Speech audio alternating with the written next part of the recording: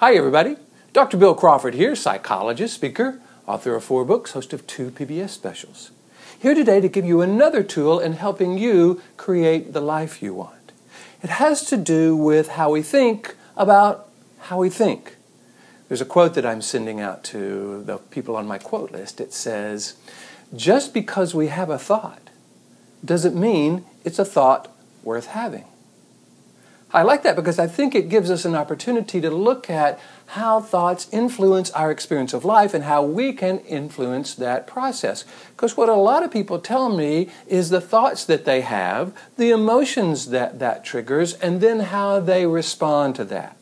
So they'll have a thought about jealousy or anger or frustration or resentment or stress or whatever, and that will trigger jealousy, anger, stress, frustration, stress. And they will start then gathering data really that has more to do with that emotion and that reaction than really looking at the thought. Is it a thought worth having?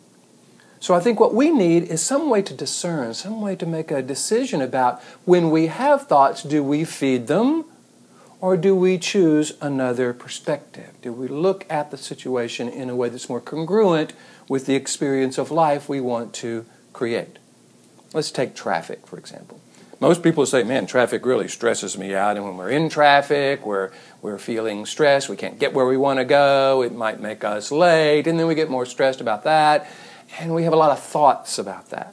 Those thoughts trigger emotions, and we found ourselves kind of getting caught in a cycle of stress and frustration based on our thoughts about and our experience of traffic. So what if we backed up to that initial thought, that traffic is a problem? Is that thought serving us? Is it a perspective on traffic that is helping us create the life we want? Is it a perspective that we would teach to someone we love? I mean, we are choosing to get into traffic because traffic is just a lot of people going the same way we are, and we have a place we want to get. Now, we may choose to get in there and may be surprised by the amount of people that are going that way and how slow everyone's going, and yet we still, if you want to experience that situation in a different way, influence our experience of it in a way we would teach to someone we love, we can look at our thoughts, our perspective, our interpretation of traffic, difficult people, our job, our boss, our spouse, whatever it is, and ask, is that a thought worth having? Do I want to feed that perspective and the resulting experience that it creates? Or do I want to choose another way of looking at it?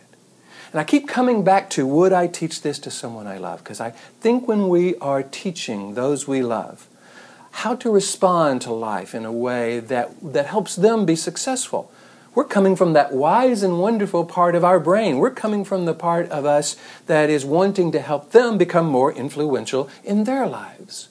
So we might say, well, honey, yes, sometimes you're going to find yourself in traffic, and, that's just a part of life. So what you want to do is maybe pop in a CD or listen to some music or listen to a book on tape or do something that has you actually enjoying that experience because it's an experience you're going to have over and over. In other words, we don't encourage them to change the experience or feed that negative reaction. We encourage them to change their thoughts about the experience.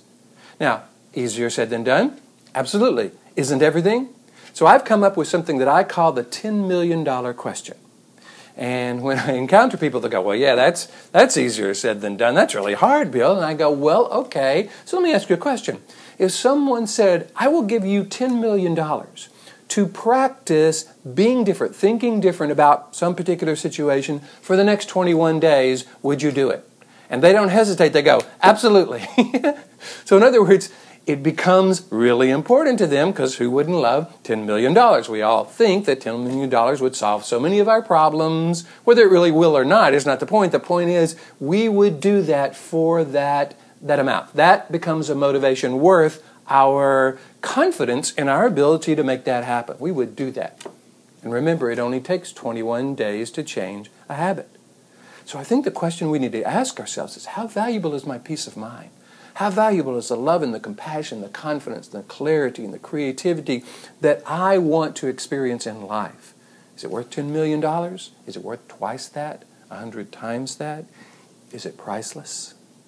So what I suggest we do is begin to look at the thoughts we find ourselves having, and before we start feeding them and validating them and finding ourselves being influenced by them, let's discern, is this really a thought worth having? Is this a thought I would teach to someone I love?